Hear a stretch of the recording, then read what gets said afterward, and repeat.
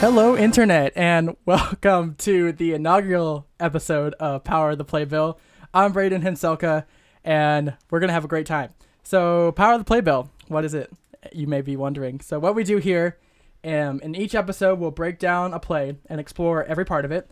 And we're going to look at things like the origins of the story, the people who made it, and to what it is today, how those people in the play have they impacted society, and anything else we find along the way. This is the first episode, and hopefully first of many, many. I know this first season, like I said in the trailer, if you've listened to it, we're going to try to do 10 episodes and then see where things go on to there. Just depends how many listeners we get and how much people love it. So, yeah, but I am not alone today. No, sir. So let's introduce our guest. Woo!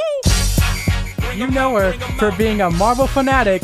She loves Umbrella Academy and has a wonderful personality. It's Rebecca Cosper. That's basically his nice way of saying I'm a solid 3 out of 10. No, not a 3 out of 10. More like a good 5.6. Oh, that was so sweet. Thank you so much. I love you so much. Mm-hmm. All right, so yeah, hello, welcome. Thanks for coming on. It's great to be here. So today we're doing Rent.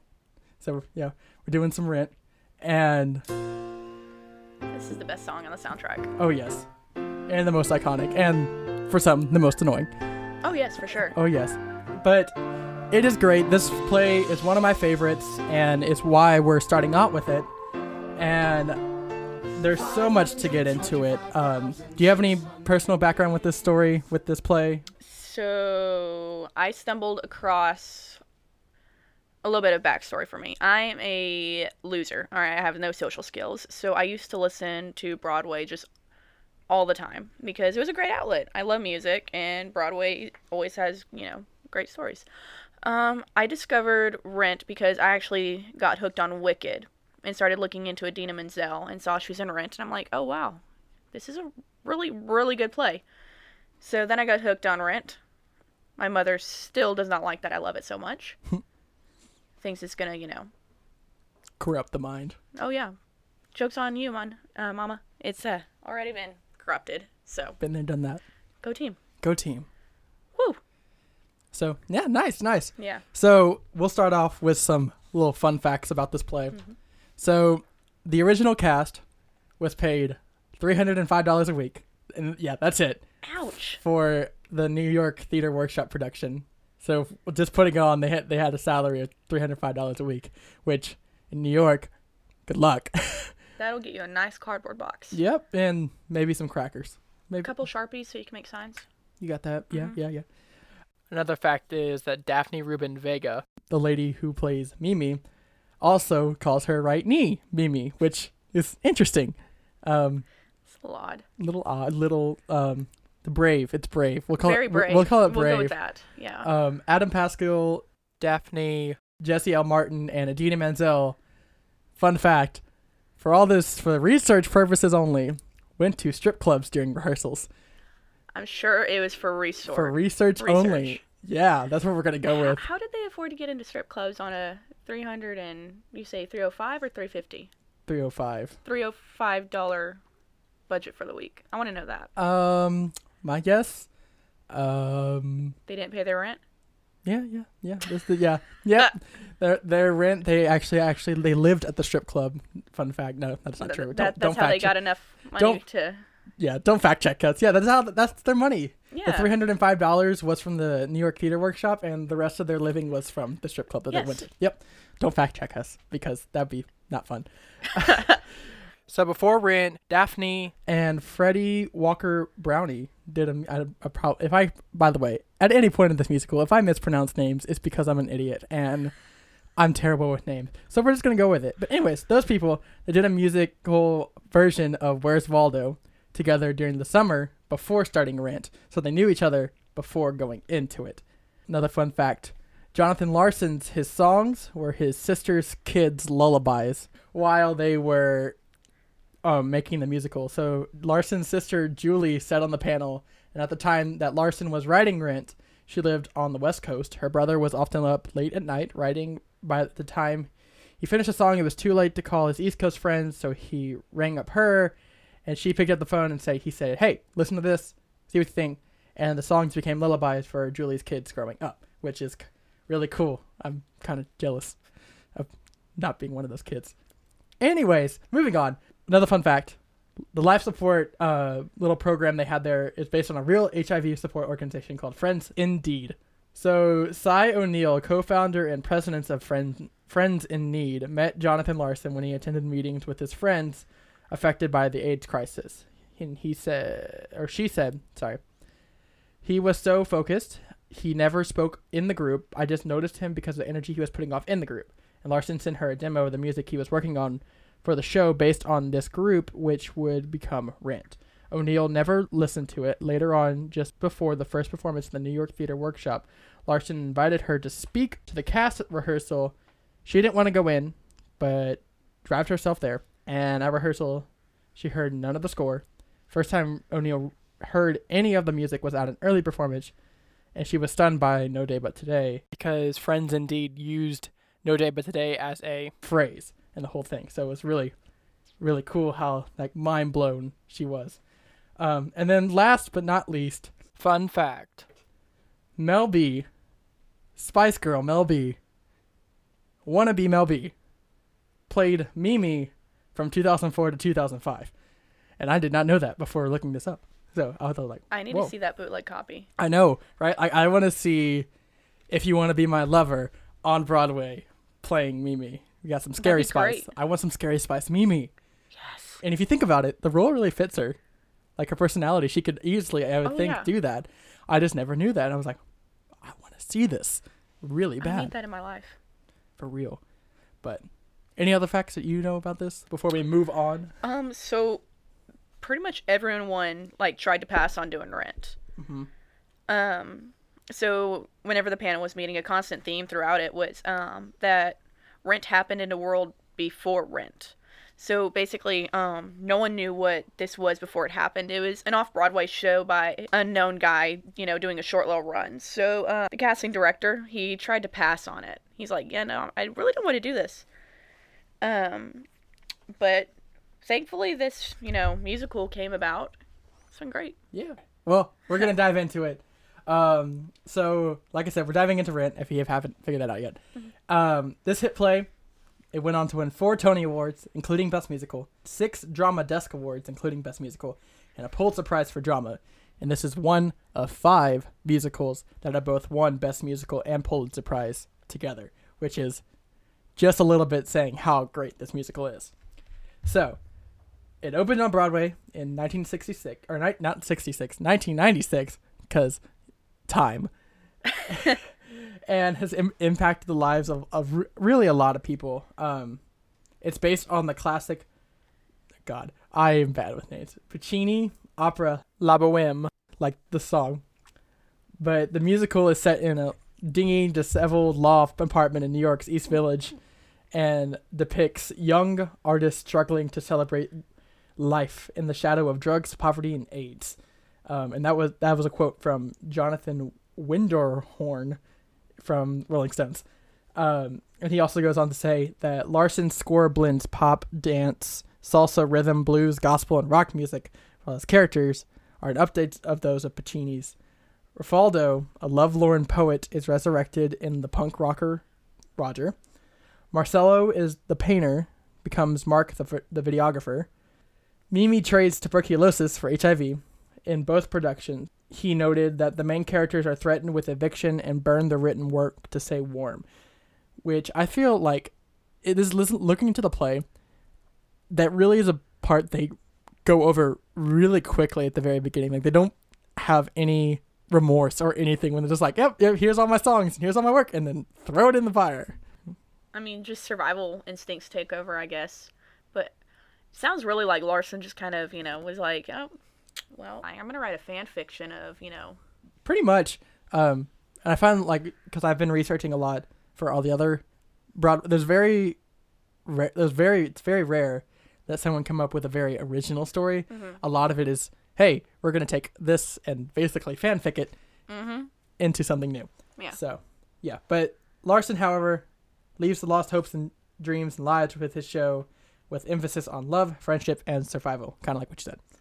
So, since 1996, Rent has remained in the hearts of those inspired by its story, its music, and its legacy. Throughout pop culture, everyone can find some way Rent has influenced it in some way. So, like, the original stars of Rent represent some of the brightest Broadway talents. So you have, like, Taye Diggs, and then Adam Pascal and Anthony Rapp. And then there's Idina Menzel, which, like, she's most, like, visible Broadway people, and you can see Becca because you can't, but she's, like, putting her hands up in the air, like, praising her. She is the queen of Broadway. And she's almost a household name, I would say, at this point, where between all the Broadway shows she's done, and then not to mention Frozen. Yeah. Frozen 2 is coming out, by the way. Which I don't know how to feel. I'm excited. I'm excited, but also scared. Well, it's another 2 hours of, Idina Menzel. That's true. I'll take it that. We'll take it that way. Yeah. I mean, the storyline looks stupid. Yeah, I'm more, like, worried about the story, but it's Idina, so we'll go watch it just for her. Yes. And she can, like, belt out 10,000 notes. Yes. So Mike Magazine put it this way: think of a world which Menzel is not the original Elphaba in Wicked. Think of a world where Elsa from Frozen did not sing Let It Go, but rather it was Demi Lovato instead. That was her second choice. But that's a world without Rent, because this is really where she got her stuff. And I actually found a little news segment from, like, opening night on Rent, where they're talking to Idina Menzel about her life and stuff. It is from the 90s, so the audio is not the greatest, but we're going to listen to it anyways. On the evening that the musical Rent opened on Broadway, the stars were off stage. On stage, there are no big names, at least not yet. I gotta get through opening night. I have a job to do, and I feel very pressured about it. You know, people are paying me money to come and do what I have said for my whole life. I do very well, and now the pressure is on, and it's hard. Take me for what I am. Rent is the break 24-year-old Idina Menzel has been praying for. You know, I come from doing weddings and bar mitzvahs on the weekends as a singer, paying the rent that way. So this is like the quintessential lounge singer's dress. It's got a little, you could see, black sequins. And how often would you have to wear this? I would wear it, well, you know, I wouldn't want to wear the same one. Sometimes I'd have 4 gigs in one weekend, 2 runs. Tonight's important because it's my own music. Ladies and gentlemen, please welcome Idina Menzel. To get out of the wedding business, she was singing in small New York clubs. Don't come easy, never once. Do you actually get paid for this? No, people are charged $5 at the door, but most of my friends are on the guest list because I don't charge them. So, and I do pay my musicians. I pay money out, and I usually come out negative. So why do you do it? It's the only way to get out there and be seen. So that someone will give me money so I can record an album, you know? And it's beginning to. And then 4 months ago, Idina took a job just to tide herself over. Joanne, which way to the stage? That was like the most iconic entrance of the year for people any to get character married. in any So I was musical. like, shoot, I have no money coming in, I have no gigs. This will be a perfect little segue, little hiatus for me. I'll be in this play. Maureen's performance. Last night, I had a dream. So a Broadway star. You say that, I don't feel like a star. I just have this job with 14 other cool, really warm people, talented people. And we're just all in this crazy little ride together. So, reactions on hearing her and be like, yo, I was just trying to, survive by doing weddings and bar singing. mitzvahs Yeah. and spending more money, to get herself out there. Mhm. I'm just mostly thrown by hearing how young she sounded. Like, Mhm. It's been 23 years. Yeah. I mean, as a high school student, and I mean, you as, like, not like a full-fledged adult yet. Thanks for that. Oh, no problem. I mean, I can. I'm sure you can like fully connect with the fact with like no money, which is like, oof, that hurts. And very much connecting with that. But the fact that that's how she was discovered was just, hey, I need money, so I'm just gonna go try this out and see what happens. Anything else on her? I am so glad that you took that job. If you're listening, Adina. If she's ever listening. If she isn't listening, please come on the podcast because we love you. Yes, and I want your autograph. Like 3 copies. I have a little sister. A couple of them. Doesn't mean any of them are going to them, but... No, it doesn't. I get 2 and then Shelby can have 1. Yeah. That'll work. Yeah. So, moving from one big star to another, we're going to talk about plays that have been inspired by Rent. So, plenty have taken inspiration from it, particularly Lin-Manuel Miranda, and another musical from people might have heard of, the Green Day musical, American Idiot.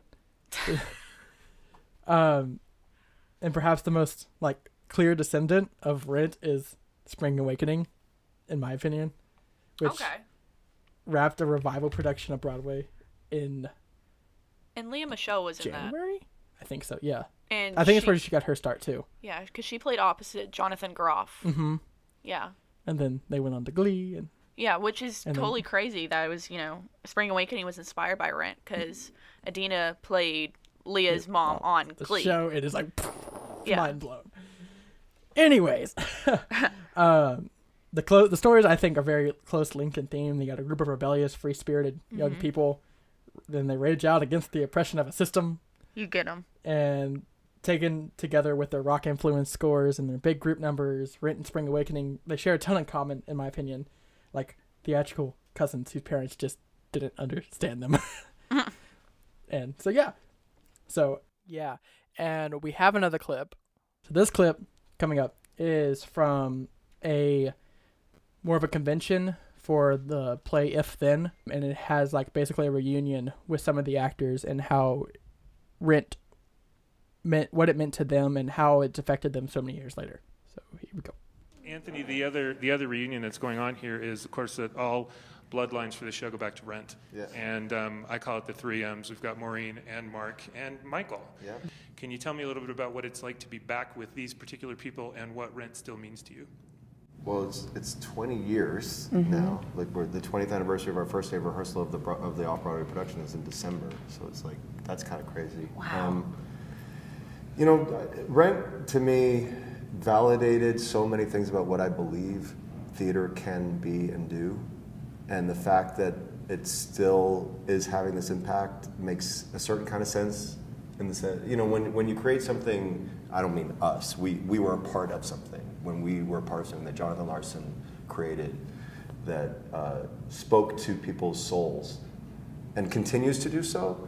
That's an incredible gift that he gave, and he absolutely directly impacted Tom Kitt and Brian Yorkie's lives. He inspired them to create theater that would do that. So it's just, there's this full circle continuum kind of thing that I experienced being a part of it. And so it is a reunion, but it's also, it feels like a way to continue a legacy. So it's an honor.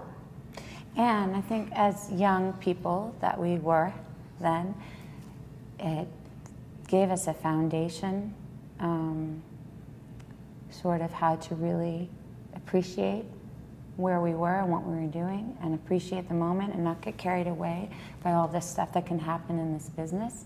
So we always have this sort of this anchor of Jonathan and what he said in that musical and what we experienced together. And I think that we've tried to carry it with us through our lives.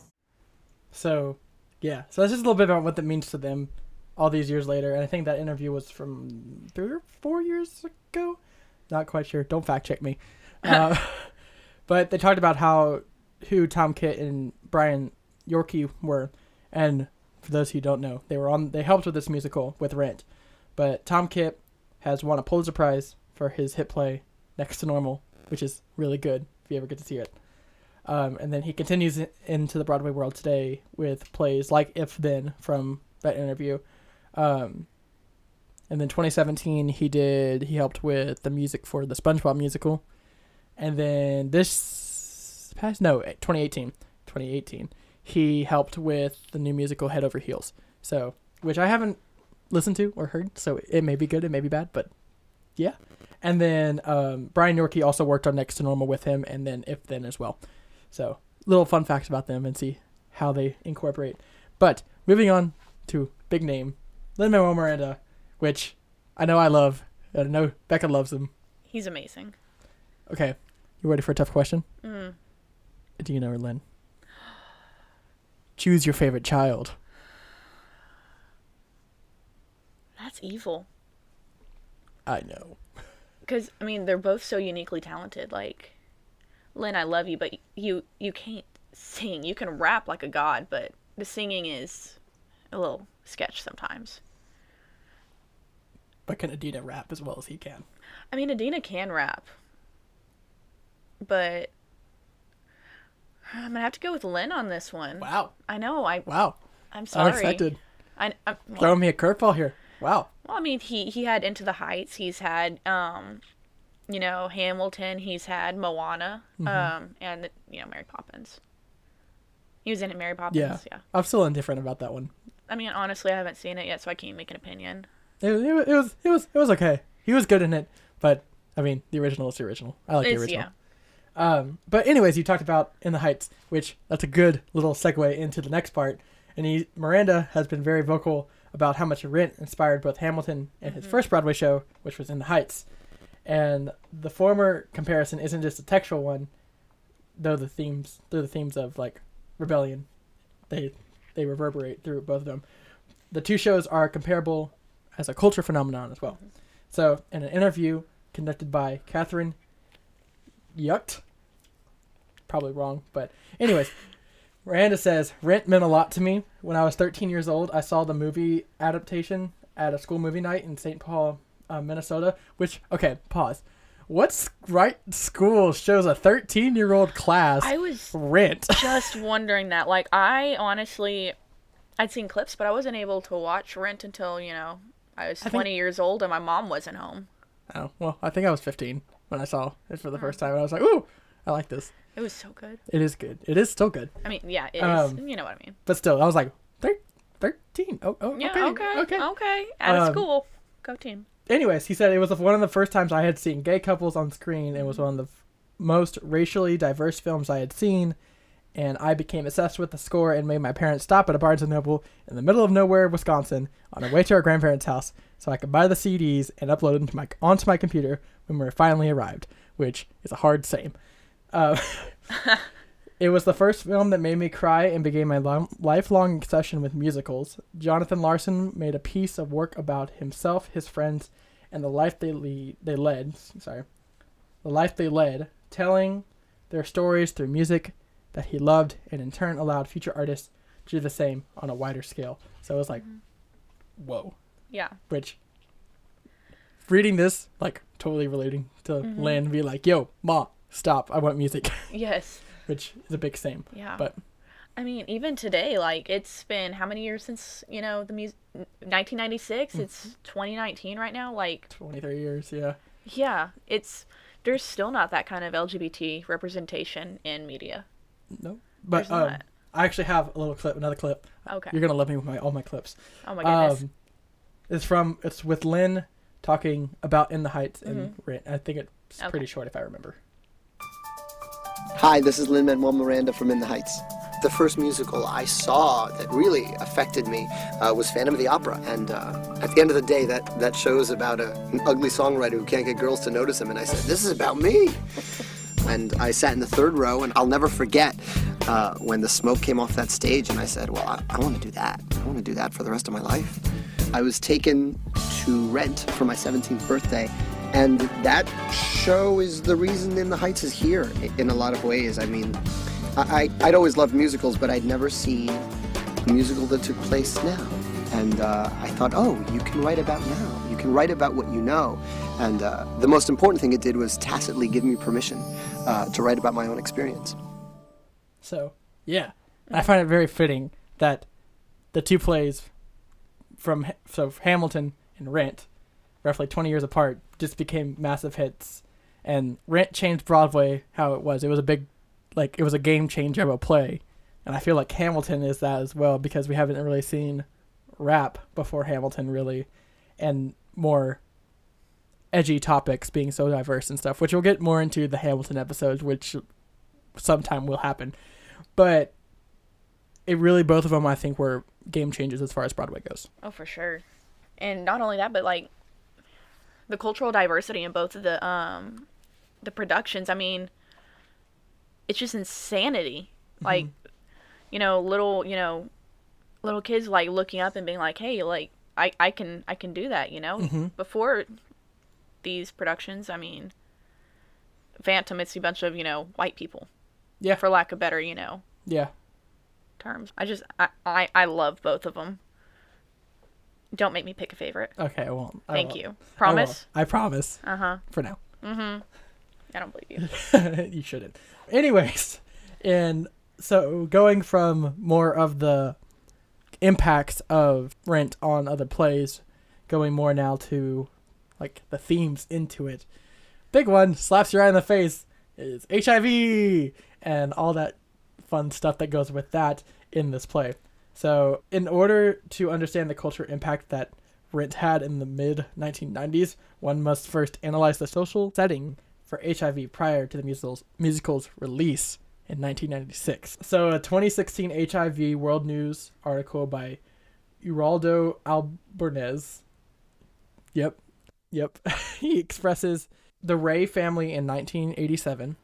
They started a nationwide debate after their court victory allowed their 3 hemophilia children to attend an elementary school. But unfortunately, we were forced to move that following month because their home was burned down a week after the verdict.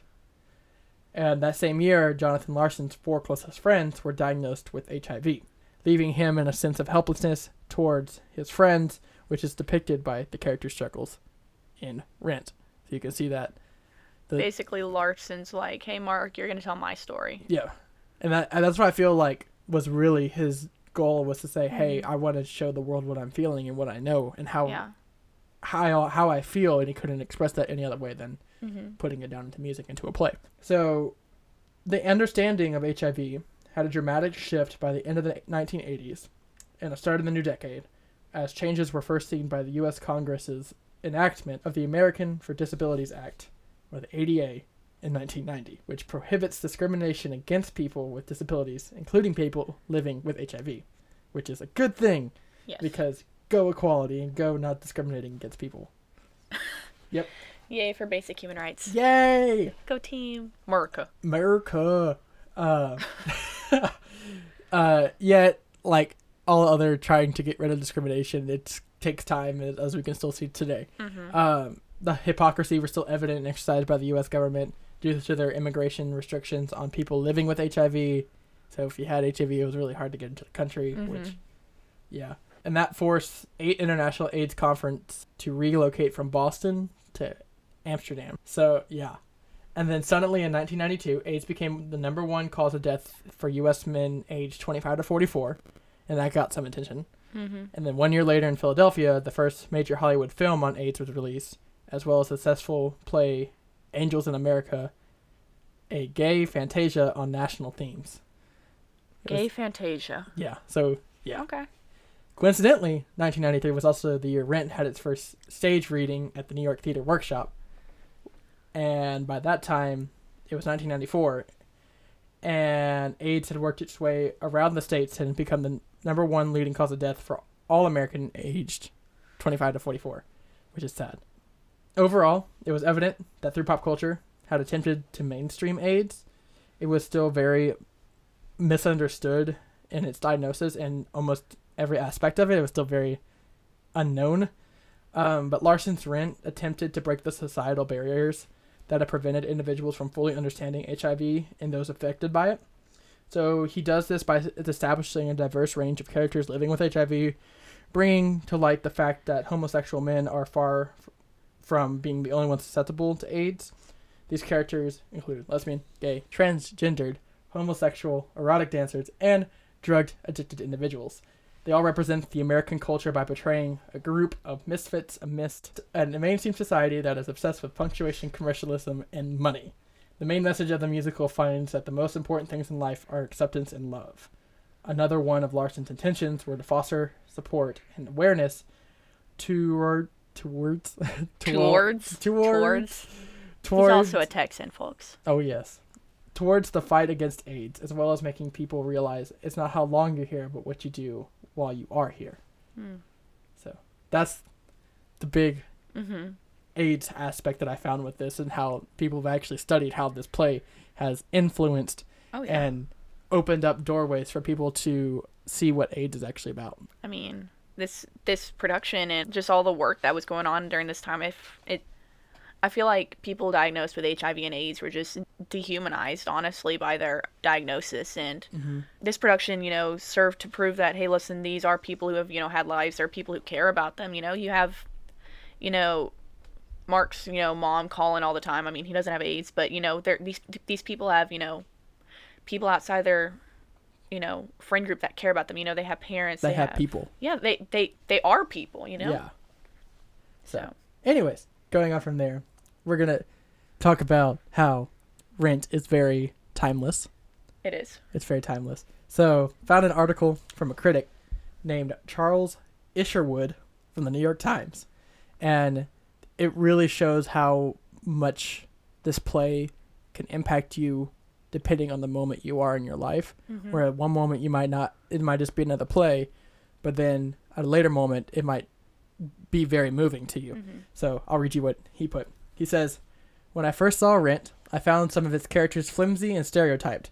One of the weaknesses that bothered me a dozen years ago, the ending that finds the doomed Mimi springing back to life after appearing to expire.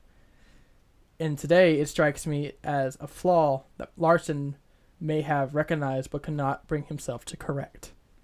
The integrity of the art must have seemed a less urgent priority than the dissemination of hope. The awkward affixing of a happy ending to a fundamentally tragic story was a form of prayer, a plea that life might imitate art. I probably rolled my eyes at the absurd resurrection in 1996. This time, I fought back tears."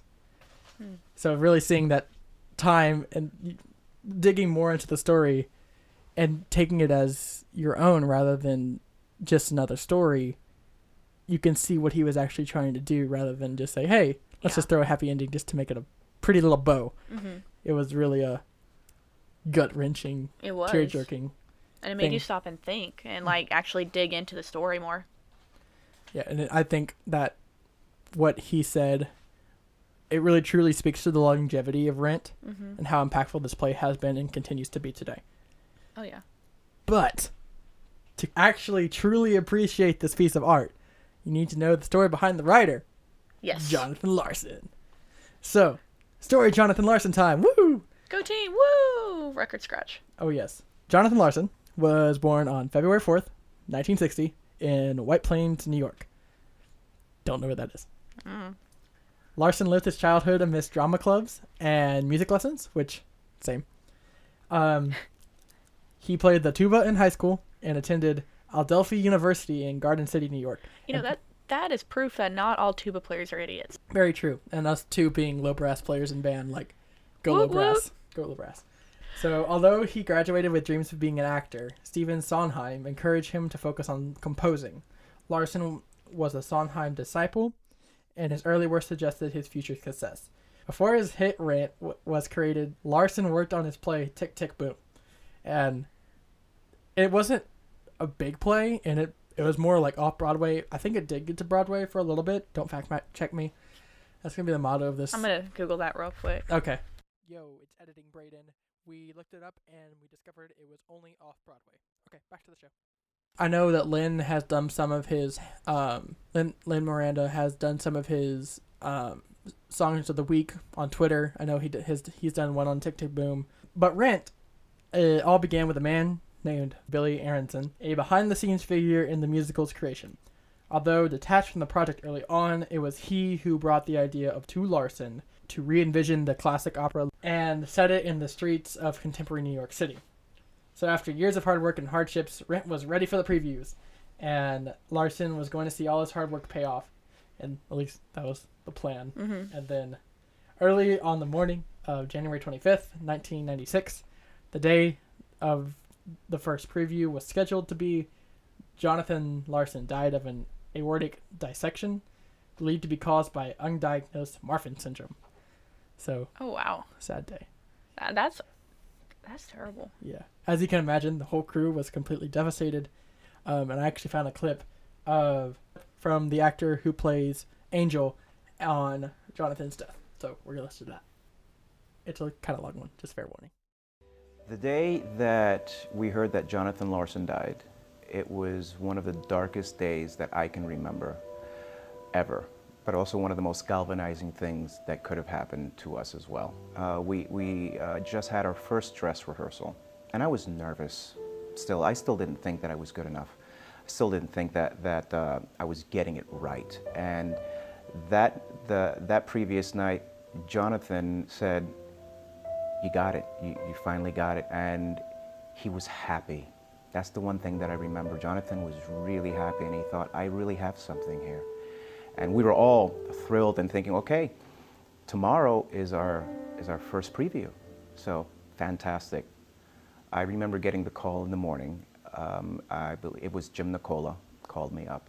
I turned and I grabbed the phone and I go, hey, what's going on? I'm thinking like, change the schedule. What's going on? What did I do wrong? Or something that we need to adjust.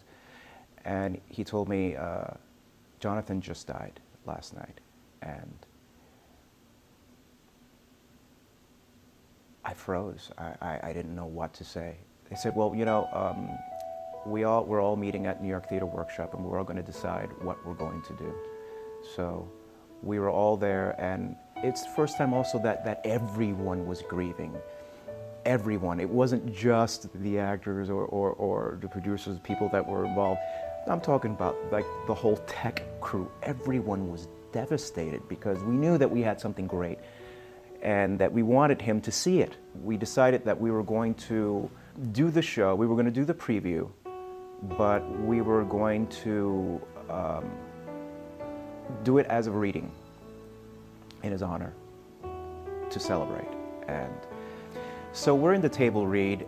There's a part where Mimi and Angel start singing, to handcrafted beers made in local breweries, to yoga, to yogurt, to rice and beans and cheese. Daphne and I instinctively start to look at each other. She's at my left, I'm to her right, look at each other. And she starts crawling like a cat onto the table. And I start crawling onto the table like a cat. And we start doing our full choreography.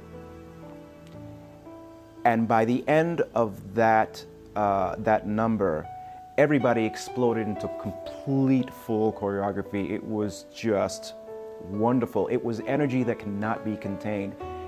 We decided during intermission that we had to go full costume. Basically, we were going to do the show. It could not be contained. We had to do it. We finished off the show, and I remember, hearing that last, no day but today, and then I come out and I sit down with everyone, and after it was done, there was no applause. It was dead silent. And someone from the back said, "Thank you, Jonathan Larson." It's a special show. It wasn't just a phenomenon. It wasn't just a financial success. It was a political socio movement, that changed lives and changed theater and changed minds. It was an honor to be part of that. Just, ugh. I mean, how do you follow up that? I don't know. Like, knowing the whole story of Rent,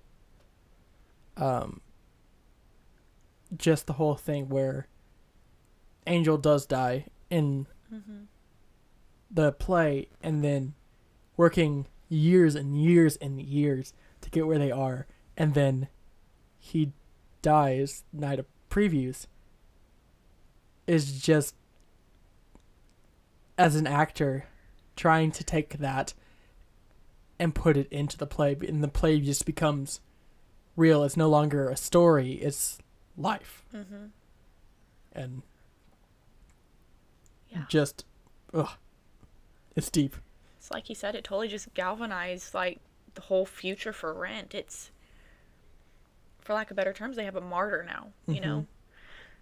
But this is like Larson's legacy, tying it back, you know, to Hamilton a little bit there. Oh, yes. Because my favorite line from Hamilton is, legacy is planting seeds in a garden you never get to see. Mm-hmm. And that's exactly what Larson did. Not knowing that he was going to, that's what he did. And it's just so, like, so tear-jerking and so heart-wrenching. Yeah. But before he died, as the debut of Rent approached, Larson himself lived in poverty similar to those endured by his character, so he went into full character mode there. Mm-hmm. He stopped working at a Soho diner only 2 months before the play opened, and dreamed of earning enough money to afford cable TV. 10 days before he died, Larson sold some of his books to get money for a movie ticket. It's both tragic and ironic that Larson never saw a ticket holder, in my opinion, to see his show. He never got to see the joy that his show has given off. And even more uncanny are the parallels between Larson's life and his characters, many whom are still cling to the point that life, knowing that it could end at any moment. Yeah. It's just, it's so deep. You talked about Tick, Tick, Boom earlier, and I mean, that was a legit, you know, autobiography. Mm-hmm. So, personal opinion, Rent is his, you know, it's a more theatrical autobiography. Mm-hmm. I mean, Mark Cohen is John Larson. Wasn't meant as an autobiography. The way it came off as an autobiography. It started as a way to tell his story about his friends, and then became a story about him. Yeah. Which is just like poetry. Wow. But anyways. Yeah. Let's get out of this dark and heavy. Yeah. Wow. So I'm feeling the feels. Yeah. So we're going to go. We're taking an ad break, and then we'll come back and we'll be all happy and cheery again. And we're back. Awesome. So next little segment we're going to do, we're going to get away from all the sad, depressing stuff. Thank you, Jesus. And go into our favorite characters of this show, which we'll be doing on every episode. We pick a character and explain the connection you have with them and why they're your favorite. So, Rebecca. Why am I going first? Because you're the guest, and that's just polite. Oh, okay. Well, thank you. But also kind of mean from my part because of my putting you you on have the more spot. time. Yeah, you have more time to think, and that's obviously the reason I'm doing it. He's doing this to me because I have two favorite characters. Yep. But right now I'm feeling more like Roger's my favorite. Really? Yeah. Why? I don't. His voice is just beautiful, and I'm a total sucker for a beautiful voice. Like, just like the gravel behind it, and get him away from that. Just his character. It's. I'm not gonna use the word fun to describe him because he's an angsty, sad little human. He has energy in his own way. It's more destructive energy. Yes. But it's energy. I mean, I guess I kind of relate to that. Yeah, positive energy is not super easy to come across. Yeah, especially to have meaning in a play. It's kind of hard to have fun energy and still be deep at the same time. Oh yeah, that's difficult. Yeah. I don't know. I mean, this guy with black nail polish that totally shreds on guitar, and I want to learn guitar just so I can play his little riff. Nice. Yeah. Got two over there. Go for it. I mean, I can't play guitar. Oh, you should.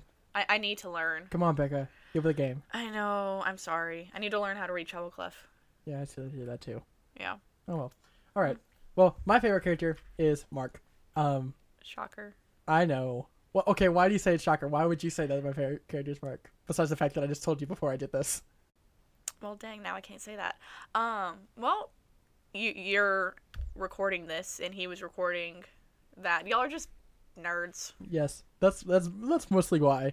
Nerds. That, and then I feel like myself, even though I'm very a sociable person, I like taking in things a lot, like he did. Whereas he just kind of sits there and just observes life, which I feel like, ooh, that's really cool, because I feel like I do that too at points. Not to mention just his relationship with just everyone in the cast. I feel like his character is very like the glue that holds them together, because he's best friends with Roger, and yeah, Roger and like Mimi would still maybe get together if he wasn't there, but like I feel like the relationship with like Collins wouldn't be there, or at least it wouldn't be as strong without Mark. There wouldn't be a relationship with Maureen, or I mean with Benji. I mean it would be there, yes, just from old friends, but Joanne, there wouldn't be that much relationship there. But Mark really he connects the whole spectrum of people together. So that's why he's my favorite character. Again, go this musical because it's great. I'm trying. Okay. You're trying? I'm trying. Why when you trying? I'm a poor college student. Oh yeah. I mean it's on Netflix though. Well, I mean that, but Netflix, if you're hearing this and want to sponsor me, like go for it. It's also on Amazon Prime. Also there. So hey, Amazon, hit us up. Please sponsor me. Cause we poor. Woo! Go team. Anything else on this part? Don't do drugs, kids. Don't do drugs. Drugs are bad. Very bad. Shall we move on to the next segment? Yeah. So in this segment, I asked this guest and then myself, we take 2 songs, one Broadway, one not Broadway, songs that we're really digging, that we really like, and we recommend them to you and we talk about them and why they're important. So yeah. So Becca, what is your Broadway song? My Broadway song. So it's Burn from the Hamilton mixtape.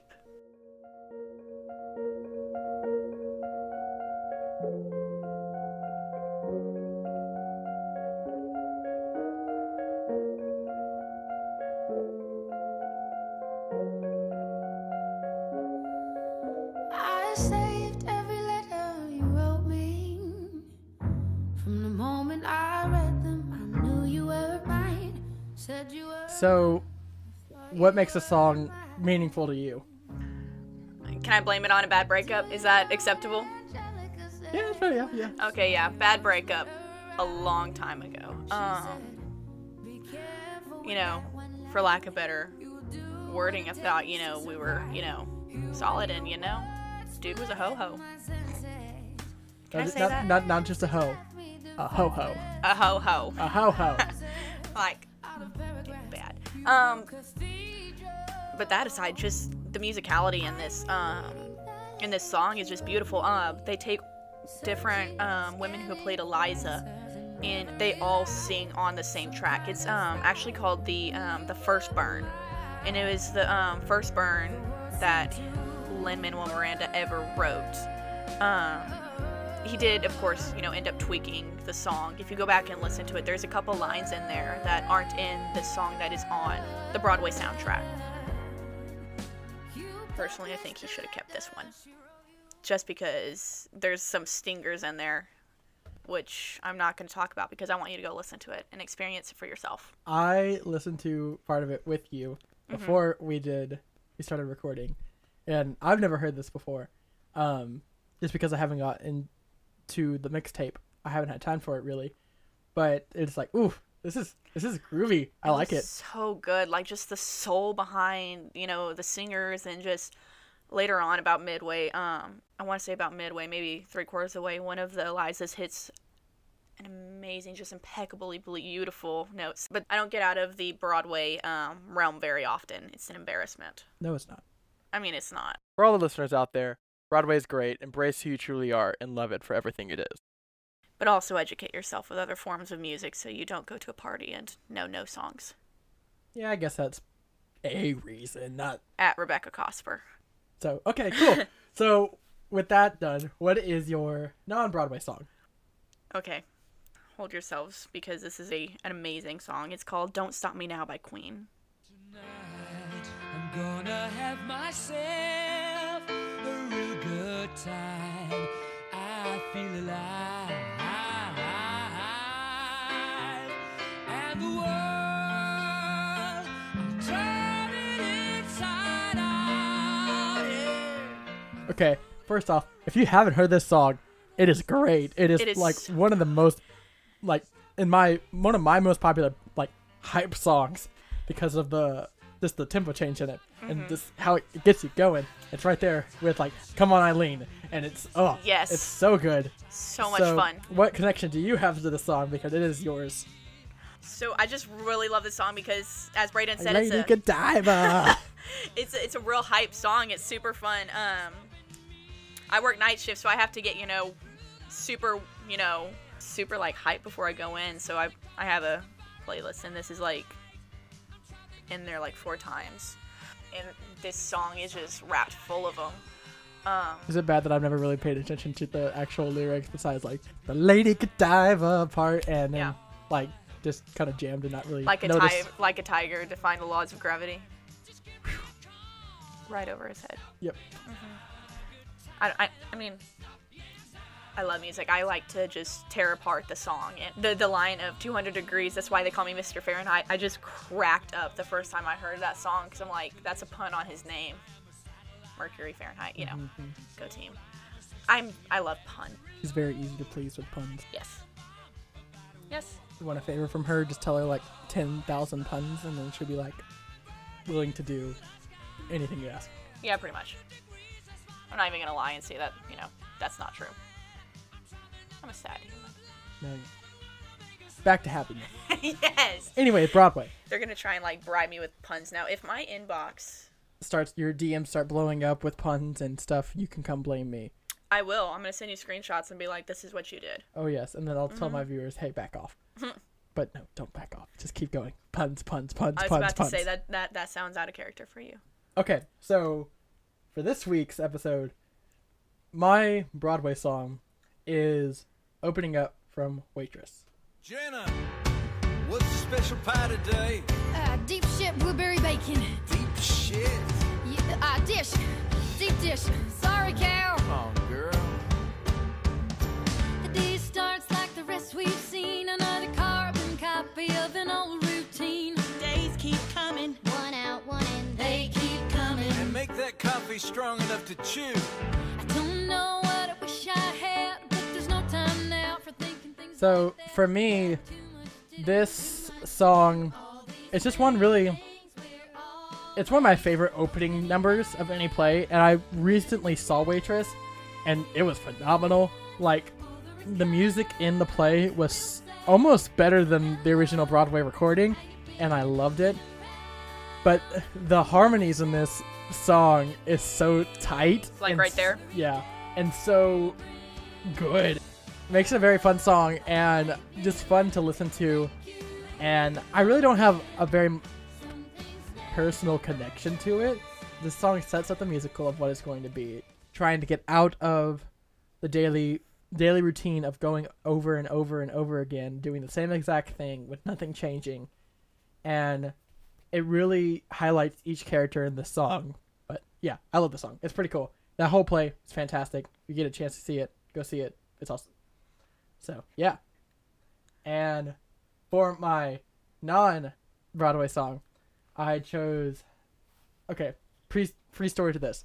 So anyways, I was at a Texas A&M baseball game a few weeks ago, and I heard this song for one of the players' walkout songs, and I haven't super analyzed the lyrics or anything, but I found it just to be a really, really groovy piece, and very just like, you can just like bump to it, and I really like it. It's Desperado by Rihanna.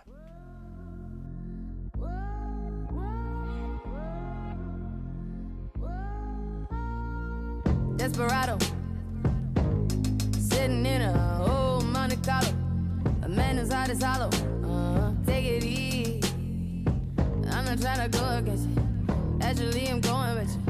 Gotta get up out of here and you will leave me behind. I know you won't, 'cause we share common interest. You need me, there ain't no leaving me behind.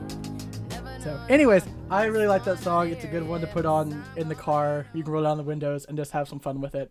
But that pretty much wraps up our show. Thanks, Becca, for coming on the show and being here and just having some fun with me.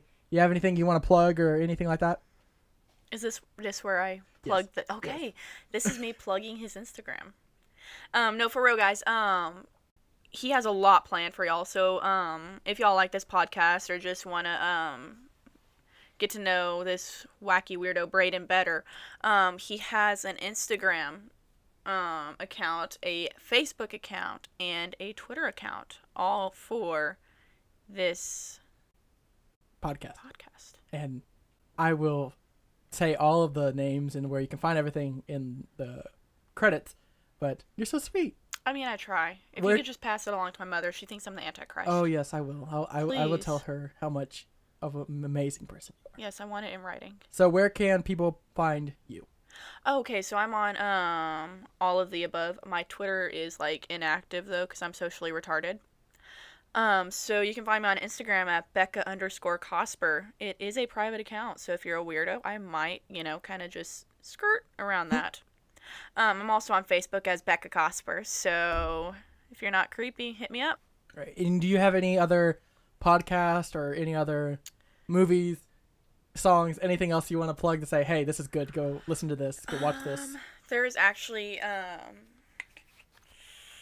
TV show. It's called Umbrella Academy. If you like good music, you need to go watch that. That's actually Don't Stop Me Now by Queen. Songs like that are just featured in the show, and they're put in there at times that you wouldn't think the song would make sense, but as you watch it and you kind of just think, it makes a lot of sense, and it just works really good. Podcasts, Flat Earth Society, I need to listen to some of those if you want a good kick. I haven't heard that one yet. I'll go listen to it. Oh, they're great. Can't remember the name of the people who run it. It's more of an informational one. These people go in, they infiltrate different, groups, and they did Flat Earth for a couple episodes, and guys, the Earth is flat. Everything we know is a lie. Mind blown. Oh yes. Boom. Oh yes. Dang. But anyways, so that pretty much wraps up what we have today. Starting with Rent and ending with Flat Earth. And, it's a thing, guys. Oh yes. Open your eyes. So thank y'all so much for listening today. Thank you, Becca, again for coming on. And until next time, guys, break a leg. And vaccinate your kids. Power of the Playbill is created, hosted, edited, and produced by Braden Hiselka. If y'all guys want to hit us up on social media, follow Power of the Playbill on Instagram and Facebook, and Power OT Playbill on Twitter. If y'all guys want to see all the cool things on the website, head on over to poweroftheplaybill.wixsite.com/POTP. Thanks for listening, guys, and break a leg.